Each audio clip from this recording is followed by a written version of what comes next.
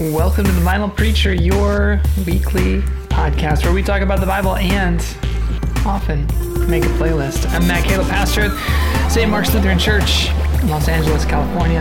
And I'm Zach Pierce. I'm coming to you from wind-swept Boulder, Colorado, where I serve as a pastor of Lutheran campus ministry into a community of students called Bread and Belonging, supported by LCM and St. Nate's Episcopal Church. Here in the 38th state, man. The 38th state. Colorado's the 38th state. 38th state to join the Union. Wow. Centennial state? Centennial. Mm-hmm. I was going to say silver, but no, that's Nevada. Yeah. It's probably our... I'll look it up for you. Gold. We probably... Silver and gold. We like minerals as well here. I mean, the Denver Nuggets, aren't they? I assume it's not chicken nuggets. It's Nobody knows for sure. Nobody knows for sure. It seems like a good promotional opportunity, though. I mean... If there's a certain fast food chain based in the Chicago suburbs who's interested in sponsoring the podcast via the NBA franchise, the Denver Nuggets, holler at us. McDonald's presents. That's right. That would give us a wonderful opportunity to expand our concert production business. It is, now that I'm in the biz. Because I recently received in the mail an invitation from Vinyl Preacher Productions, I believe.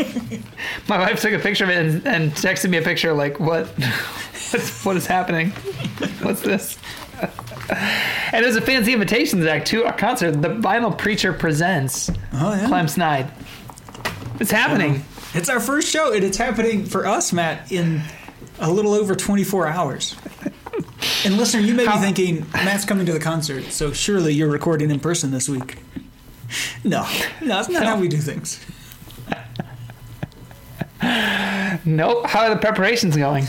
Things are going great, Matt. It's been a little stressful of a week for me. I'm out of quarantine. That's most important. My daughter is back in school. She got to go to school on Wednesday, but today is Veterans Day, Thursday. So there's no school on that day. And then due to staff shortages, the entire school district is closed on Friday. So she's got a 4-day weekend after that tough 1 day of school. Wow. Then she gets to go back for a whole week before another entire week off for Thanksgiving. And so education month here in the Paris household. But outside of that, my mother-in-law is already here. She also received an invitation and is coming to the concert. So combining mother-in-law with my very first in-home concert. Doing a lot of cleaning, Matt. I went to Home Depot. I bought a number of attachments that you can put on your electrical drill with brushes on the end. Nice. I don't want to spoil it for you, Matt, but I cleaned the oven, the exhaust fan. I polished that. It's looking really... I cleaned the glass shower door. All the little things that you're like, I'll do that one day. I've decided I'm going to do it this week because if I don't, Clem Snide's not going to be my best friend forever. It sounds like an exciting week. We got the catering ordered. We've got some catering connections through my wife's former employer. Nice. We've got I've got some heaters lined up, Matt, because we're going to be outside. We're going to try to keep it safe. It is not good in Colorado right now, especially if you've not had a vaccine. It's pretty bad for you currently. So we want to keep it as safe as we can. We're going to be outside. It's going to be so dark, Matt. It's going to be super dark. I got a new light fixture on the back porch. So that's going to help with the illumination along with the party lights. And some heaters to help keep folks like yourself, especially, Matt. I was concerned. I was going to put something about how you should bring your best puffy coat, but I didn't want to leave you out. Yeah, no, people here wear puffy coats when it gets to be 60-some degrees. That's definitely, when it dips below 70, you can bring out your puffy coat. You might need to bring 2 hoodies, man. 2 LSTC hoodies. I'm wearing my LSTC, repping my new merch. I left my coffee cup at home. I was a little surprised. Matt, you sent the link and you were like, look, they've got merch. And I should have known that you loved the merch so much that you would buy seminary merch. I have, absolutely. I bought my seminary merch. I don't have hardly any merch from the college that I went to.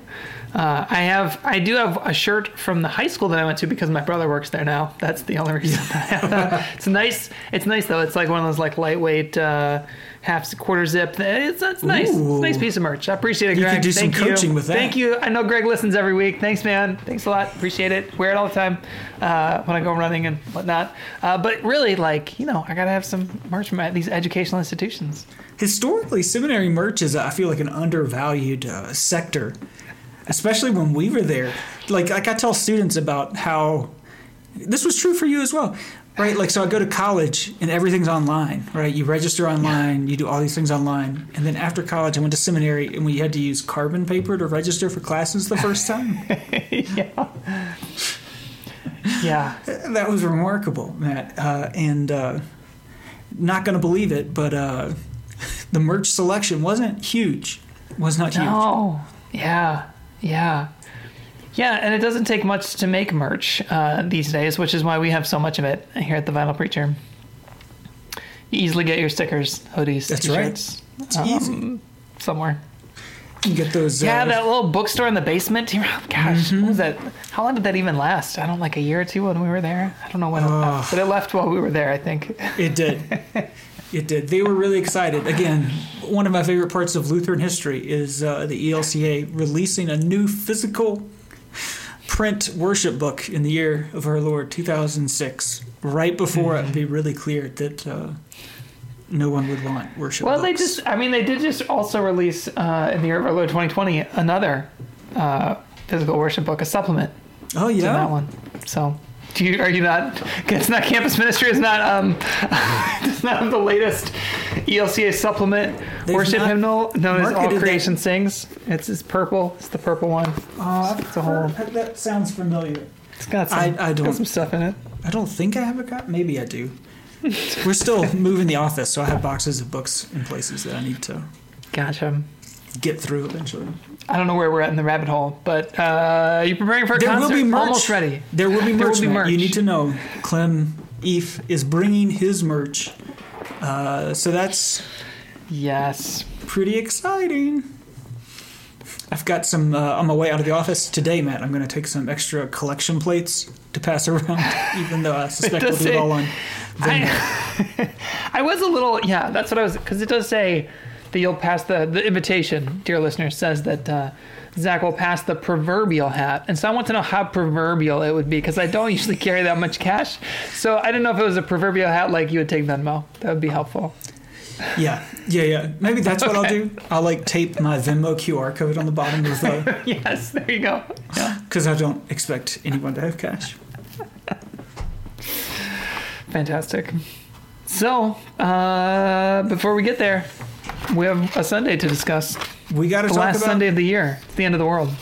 Oh, love it. Matt, I've been listening, speaking of the end of the world, to Bandsplain, which is Spotify's official band podcast where they do the deep dive into bands, and it's different and good. It's they're really long, so I've been listening to the REM one, which is pretty good, but it's 5 hours long.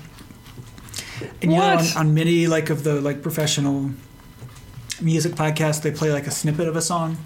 They do full songs. You can kind of click through it, and you can be because I was only half listening to it while I was working, and I was what song is that? You can scroll back and play it through Spotify. It's pretty cool. Pretty cool.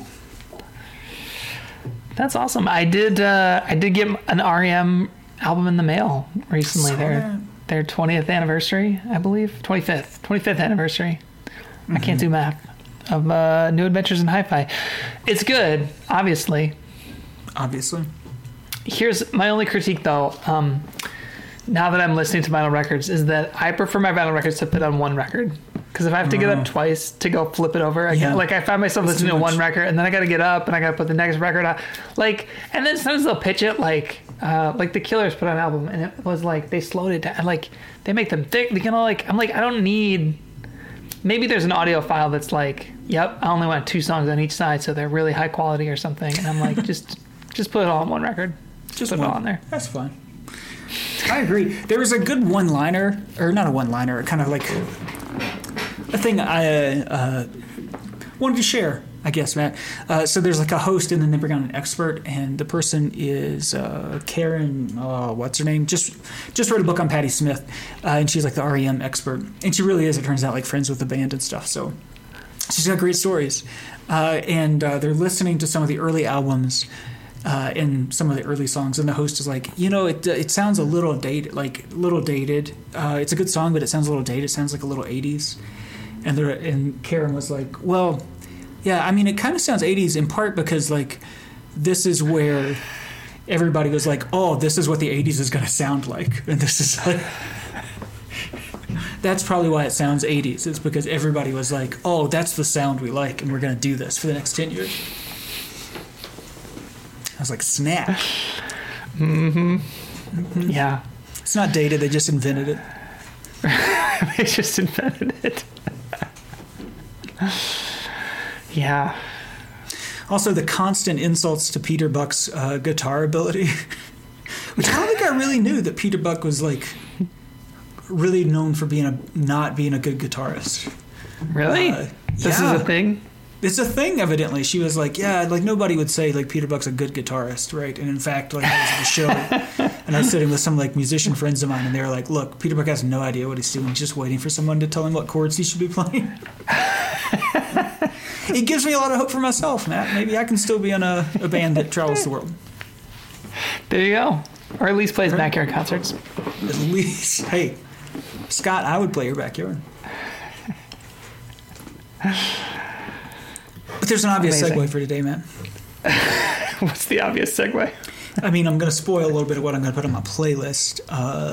The first track off of Clem's new album, again, you got to go out and buy. If you can't find it online, just stop by my house on Friday night, and the merch tent will be there, and I'm sure you can get a copy of it at the merch tent at my house. Then you have to leave, though, because attendance is limited. Is Roger Ebert. That's about Roger Ebert's dying words. And so Roger Ebert's last words carry us into, Matt, getting to hear David's last word. John Green, for a while, like Looking for Alaska era, his first novel was super into like people's last words. There was a whole thing for a while. Oh yeah, the like protagonist in Looking for Alaska, like that's his like nerd thing, and so he knows like hundreds of people's last words, like Che Guevara's last words were, "Go ahead and shoot me. You're only going to kill a man." What? Winston Churchill's dying words were, "I'm bored with it all." So this is a thing, following the dying words. Yeah, you could just do a whole album around that.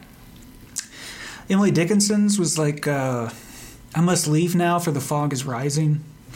I'm sure none of these things were actually the last words people had, because I'm guessing most people's last words are like, "Ugh." Right. And not something incredibly clever and poetic. There's this whole thing, though, right? That your last words are somehow like super important. Yeah. Is that true? Probably Is it going to not. be true in these texts? But we get to hear the last words of David. Oh, there you go. Good transition. As you can tell, I've read the text ahead of time. These are the last words. These are the last words of David. It's all an elaborate hoax. That's what he said. Oh no, I read the wrong lines. Wrong one. The oracle of David, son of Jesse, not as poetic. The oracle of David, son of Jesse, the oracle of the man whom God exalted, the anointed of the God of... I mean, these are a lot of last words. Maybe this is not actually what he said. The anointed of the God of Jacob, referred to himself in the third person in his last words. Pull out my scroll. The favorite of the strong one of Israel. The Spirit of the Lord speaks through me. His word is upon my tongue. The God of Israel has spoken. The Rock of Israel has said to me, one who rules over people justly, ruling in the fear of God, is like the light of morning, like the sun, rising on a cloudless morning, gleaming from the rain on the grassy land. Is not my house like this with God? Pretty humble guy. For he has made me an everlasting covenant, ordered it unto all things and secure. Will he not cause to prosper all my help and my desire? But the godless are all like thorns that are thrown away, for they cannot be picked up with the hand. To touch them one uses an iron bar or the shaft of a spear, and they are entirely consumed in fire on the spot. Word of God, word of fire. And then he died immediately afterwards. Spot. Ironically, consumed by fire. Why would you end it there? Who chose these texts? Kevin It's Strickland. interesting. Kevin Strickland.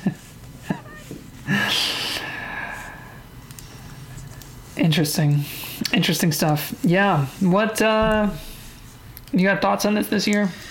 Well, I mean, this is. I would encourage you to, or if I were actually preaching this day, I would include this text because it is a variable versus like the assigned text that you get every year for Christ the King Sunday. So this is tied into the semi-continuous part of things. I'd probably explore some of the last word stuff. There's not, again, my old complaint, not a story here, really. And I like stories, and especially like stories in the Hebrew Bible. But we don't get one of those right here. It stops right there, Matt. I'm just looking that up for you because then it goes into a list. The names of David's warriors and genealogy and stuff. The narrative here is concluded. I think there's more to... Anyway, we're not going to completely solve the mystery of what's going on in the Samuel books, but not a ton here. The thing that struck me is one... Because there is something positive here, I think. And because you got a lot of just like, David's fantastic, I'm fantastic. People who are godless are going to get burnt up in a crisp. But one who rules over people justly, ruling in the fear of God, is like the light of morning. So there is a vision for what I think God hopes and dreams for our life together, and what leadership in the earthly realm could look like, including justice and ruling in the fear of God. And the thing that strikes for me is I've been doing this queer catechism thing all semester, and it only has taken us 10 weeks, Matt. 10 weeks we've gotten through the 10 commandments, doing one a week, except the week we did 0 commandments. But we did 2. We're going to do 2 this Monday because 9 and 10 are basically the same about coveting. But Luther's small catechism, right? His explanation begins always, we are to fear and love God so that. And a part of what we've been doing and talking about is we're supposed, like, a pretty uncomfortable thing for students has been the idea that we're supposed to fear God. Right? And one of the places we've ended up that feels helpful to us is a fear that when we do not live, the fear of what happens when we don't live kind of in harmony, in the kind of rhythms and patterns that God holds and hopes for us, because that has real consequences for people, right? So like when the commandments are not heeded, what results is real fear, right? Like concern, fear. When we do not have concern for our neighbor and we don't take vaccines, horrific things happen, and we should fear those things. Yeah, I hear that. I'm not really in the fear of God. Yeah, I think with this text, I probably would just circle last words and riff on that a while. There's too much of the rest of it that feels like Brueggemann calls it royal theology. I think he reads the Old Testament in a way where there's like propaganda for the royalty and then an alternative perspective. So yeah, it feels like I don't know what it's doing here. I get the last words piece. I feel like that makes sense for the last Sunday of the year, but I don't know. Maybe it takes us once again to I don't find kingship that inspiring. And at least with the gospel, it does some like undermining of that in an interesting way, whereas this I don't think does. Well, maybe that's the thing that can start to undermine it. Like, I don't think last words are very important. Like, I don't think they should be any more important than any other words that you say, right? And perhaps the idea for why last words are important comes from the idea that as folks get so close to death, perhaps they can tell us something about what it is to come and have a perspective that none of us have. But I don't know that they're that important, right? That what you do at the end is not magically more important than the things you did every day throughout your life, right? Your everyday words matter much more than your last words do. And I think when you read it, you can kind of see that the royal propaganda is not very helpful to us. The stuff that's about David himself, right, sounds great, right? It kind of, throwback to David's incredibly beautiful stuff. Interesting detail doesn't help me currently. Yeah. But what I found is most helpful in this is the part where David is kind of taken out of it, and one who rules over people justly. It's talking in the abstract, or not abstract, but it takes third person, and that there is this the thing that really helps us is not David as the king lifted on high, but why David matters is David matters in as much as he ruled justly and with the fear of the Lord, which he didn't always do. Yeah. No, amen to that. That seems important. Plus, what a great image. Consumed in fire on the spot. Bang. And you can use that, right? Like I don't think you need to throw that part away, because it is really good imagery, but that I would use it perhaps less in an individual sense, but more in the abstract sense, that very often we live under rulers who do not rule justly, who do not rule in the fear of God. And kind of in contrast to some of the things God has said in the past about, I don't think this is great, but we'll go with it.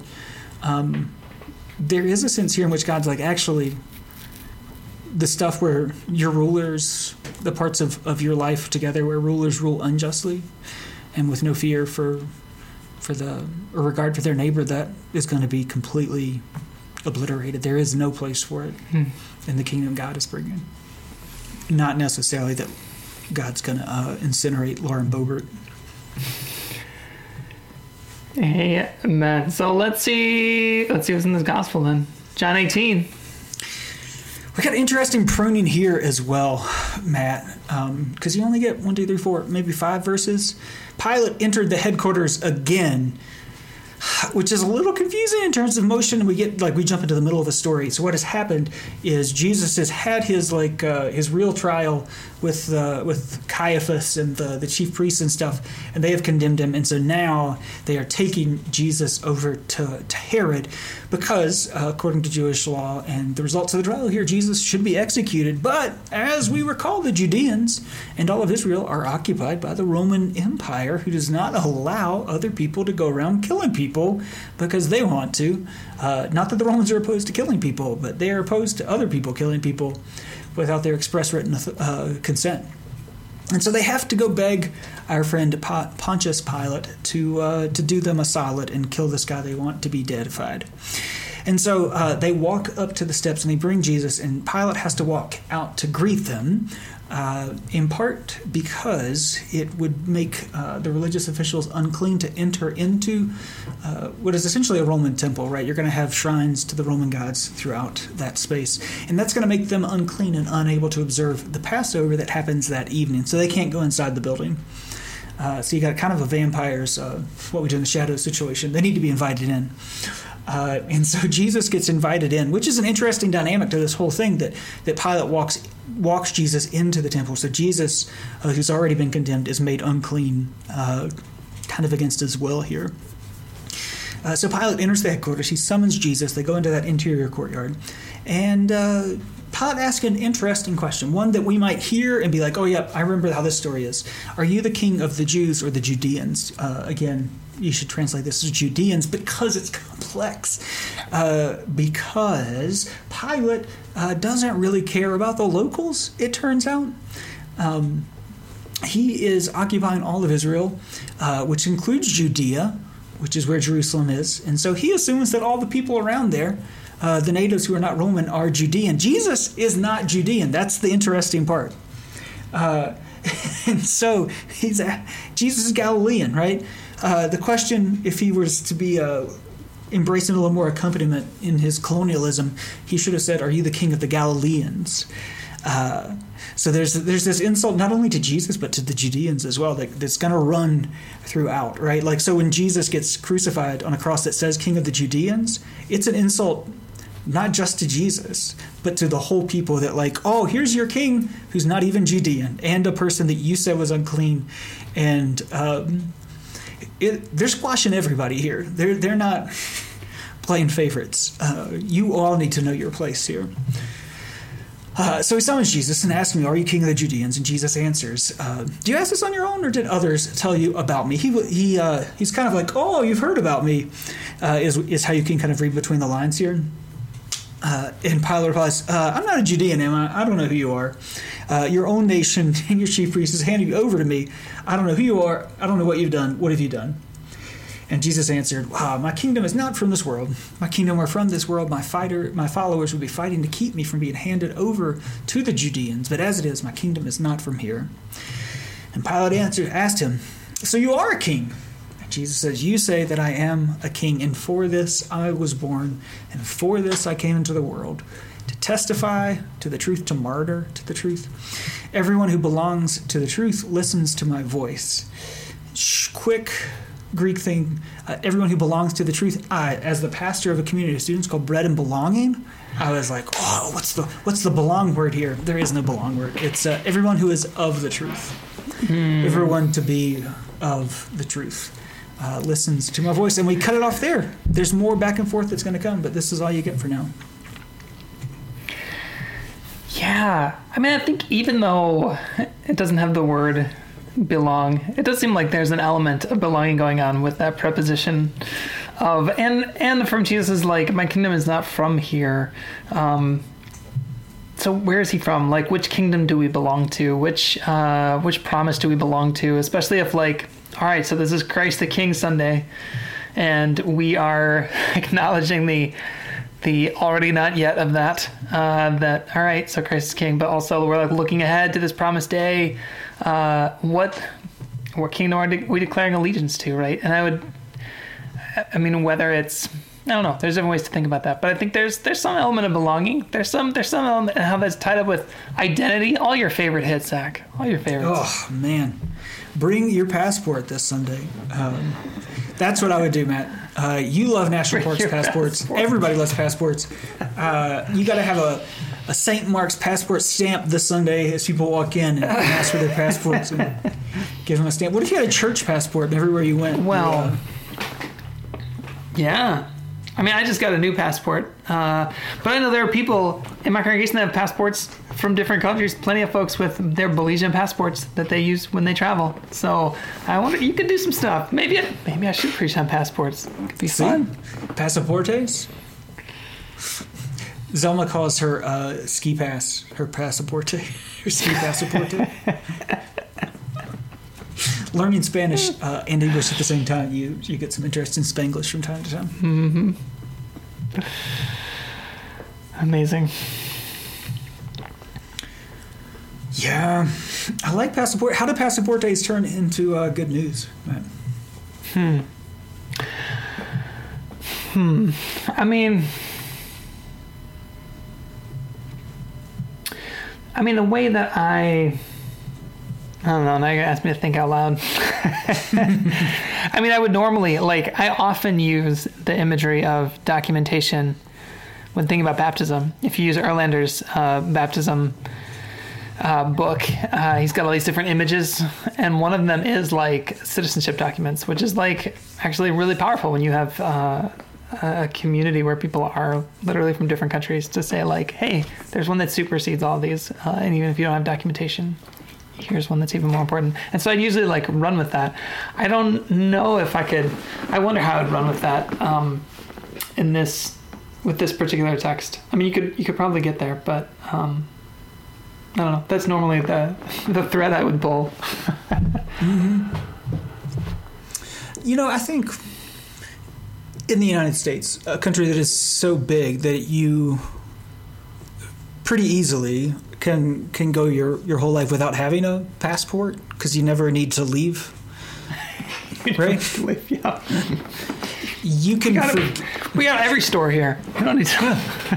Well, they got cheesecake factories in England now. Yeah. Cheesecake factory, governor. There is something lost, or not lost, just a lack of realization of the way that we belong to a kingdom, a government, whatever it is that you call it, and that like matters and really like shapes what we're able to do. I think my most powerful moment with passports was when I took students to Israel, Palestine, and we were in Hebron, and the Israeli Defense Force was not super excited about us being there because we were touring the place where there's an Israeli settlement inside of a Palestinian city, and it's not cool, nor is it chill, and they didn't want us to be there.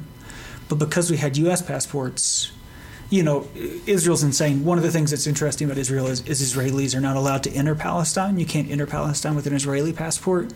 But if you have a U.S. passport, because the U.S. pays for everything that happens there, we get to do whatever we want and go wherever we want.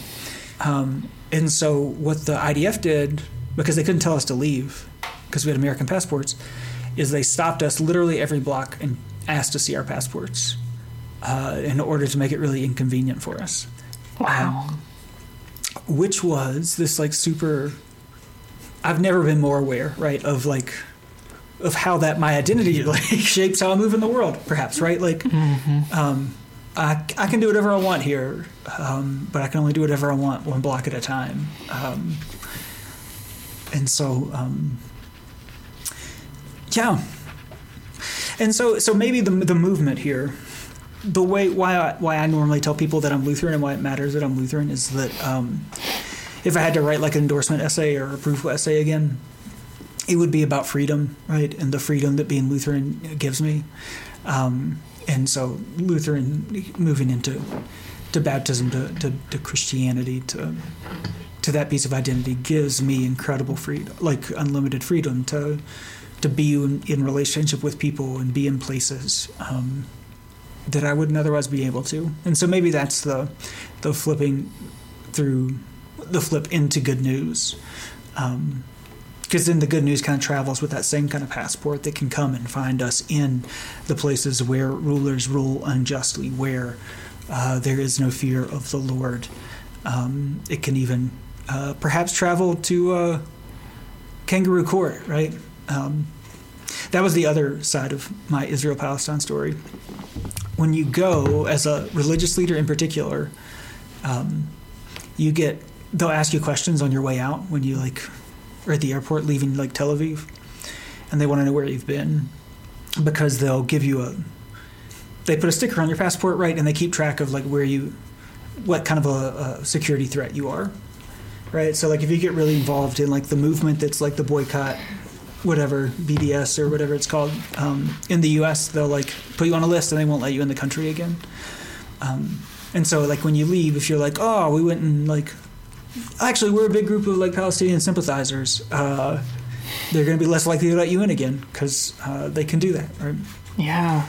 And so we were instructed to not lie, but to really emphasize the religious tourism parts of things. We went to the Holy Sepulchre, we went to see a Galilee, all that kind of stuff. And I was encouraged to wear my collar so that I could be the clear leader, and they'll talk to me and really emphasize how Christian we are and stuff.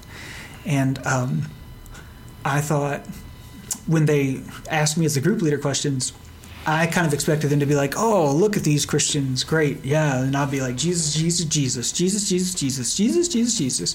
But that is not what happened, Matt. I got very forceful questions about where we went and what we did.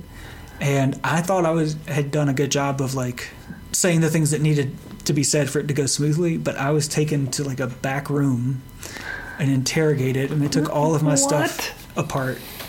And I'm being held by Israeli security service forces in an airport detention area, and nobody got to come with me, to hold my hand. My mom is out there. My mom came on that trip, and my mom's out there hoping she sees me again. And you're aware of how completely powerless you are, right? And the good news for anybody who's been in a situation like that, which sounds ridiculous because it's like a stupid, crazy, like international travel story, but who's ever been in an unjust situation where you felt powerless and your life was no longer in your hands? The good news is that, Jesus is in that same spot here in this story today, and that the good news has that goes with you in that passport. Yeah. Yeah. Yeah, I mean, I think it's got to be that Jesus is with you. Jesus is with you, and Jesus has some, I don't know, some connection to something beyond that. That like this is not all that there is, right? I feel like that the promise becomes really important. I feel like the promise is important. It's got to be important. That's good. Yeah, that's good. I haven't heard this story before. No. Now the Israeli security is listening to this podcast, and they really are not going to let you. I'll have to check. Back in. I got a 5 or a 6, I think, which is like. Is that bad? What's the? It's out of like 0 to 9. It's the last digit on the sticker they give you. Wow. So I was like a 5, so like 5 out of 9. That's so great. Yeah. What a world! What a world that we live in. I think that's good. That's a good story for this Sunday. You should use that. Feel free to use it, listener. Just first person, take it.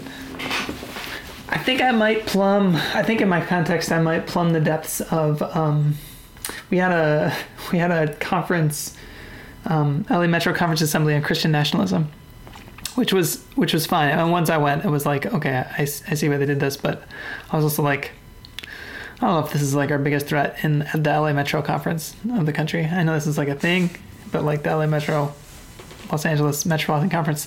But then I was at this thing, and they're talking about like, flags and sanctuaries and everything. And of course, we all think that's really bad.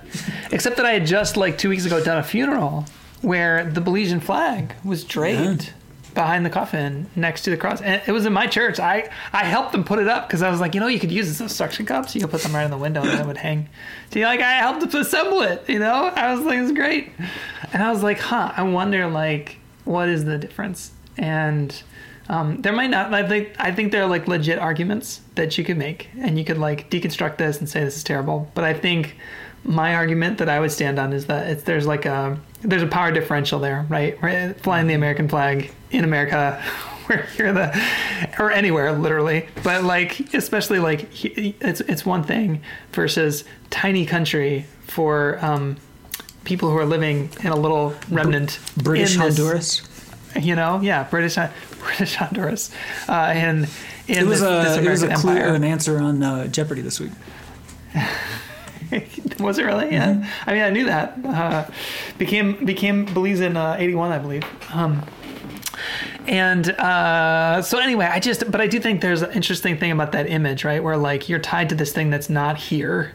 And I know this is like the heaven is my home. I'm not from this world. Like, and this is like, there's a way in which that can become toxic, but I wonder if there's a different way to look at it where you could take that imagery of you're in this world, but not of this world, but make it less about like an escapist heaven and more like, no, like my feet are firmly planted in the promise of what God is going to bring all things together one day, and I'm holding on to that promise, and that promise is a piece of my identity, the fact that I belong to that. So when Jesus says, "My kingdom is not from this world," we're going to think about what kingdom we are from, and we're going to fly that flag, even though we don't live in that place at the moment, right? I think there's like a line that you could thread to make that resonant for people in my context, but like I think the imagery works. Yeah, that passport doesn't like. It gets you like the cruciformity of it, right? The cross-shapedness of this thing is that it's going to be all about freedom and like shiny stuff. But then the places this passport lets you go are the places of brokenness, death, disease, all your D words, right? Like it gets you into you're going to now be able to go to unjust systems in society and engage fully in them. That's what this passport's going to let you do. Yeah. Way of the cross. Good stuff. Hey, maybe we found a Christ the King Sunday. That was, he could preach. We did a whole one without telling your Christ the King story with Saturday. So good job by us. We did it. Matt, I've already spoiled it. I'm putting, of course, on the playlist this week, Clem Snide song Roger Ebert about his dying words. Not last words. I'll have to ask him in person. We'll have to ask him in person, Matt. Number one, to be on the podcast. Number two, were they his last or just his dying words? Where Roger Ebert says it's all an elaborate hoax. It's a lovely, beautiful song that I've probably put on the playlist at least 2 other times now. But I'm going to put it on there. If you're looking for some sad songs, there are a surprising number of songs about last words, Matt. And I'm going to suggest you listen to Steve Earle's Last Words, which came out in 2021. And it's a heart-wrencher. It's about the last time he talked to his son, Justin Townes Earle, before he took his own life. So that's a good one about last words. And then as I've been super deep diving into REM right now, Matt, if you go upstream from REM, you end up with the Velvet Underground. And I've never really... I know I've heard a lot about how important the Velvet Underground is, but I've never deep dove myself into them. So I've been listening to some Velvet Underground, and I'm going to put "I'm Waiting for the Man," which is what I hear, which is a song about waiting for your heroin dealer. But I kind of hear that playing as Jesus is standing on the steps of Herod's or Pilate's temple, waiting for the man. Good stuff. Way to do a deep dive. I've never listened to the Velvet Underground either, but I've heard of them. Right? Everybody's heard of the Banana album? Thing. With the banana in front of it. I remember I was in high school and I bought Rolling Stone from Walmart, and they had I think it said it might have said that Banana album was the number one album of all time. I've never heard it, and they didn't have Velvet Underground albums on the Columbia CD Club. So no way to listen to it. That's a crazy thing, man. We could know about bands and then have no way to listen. We didn't have cool record shops in Lincolnton, North Carolina that had Velvet Underground cassettes or whatever. Right. Wow. They did not sell at Walmart. Well, in honor of Bishop Craig Satterley, who once chewed me out on this preaching on this liturgical Sunday. No songs in honor of Bishop Craig Satterley. I love it. No, I got songs. What am I going to put on there? Let's see. I thought you were going to make it the bit. That was going to be fantastic. How about End of the World? It's the End of the World by Skeeter Davis. Why am I thinking of that one? Because it was in the trailer and the movie Eternals, latest Marvel movie. And the first movie I've seen in the theaters for 18 months. I went by myself and sat in the corner. Next week review. Interesting.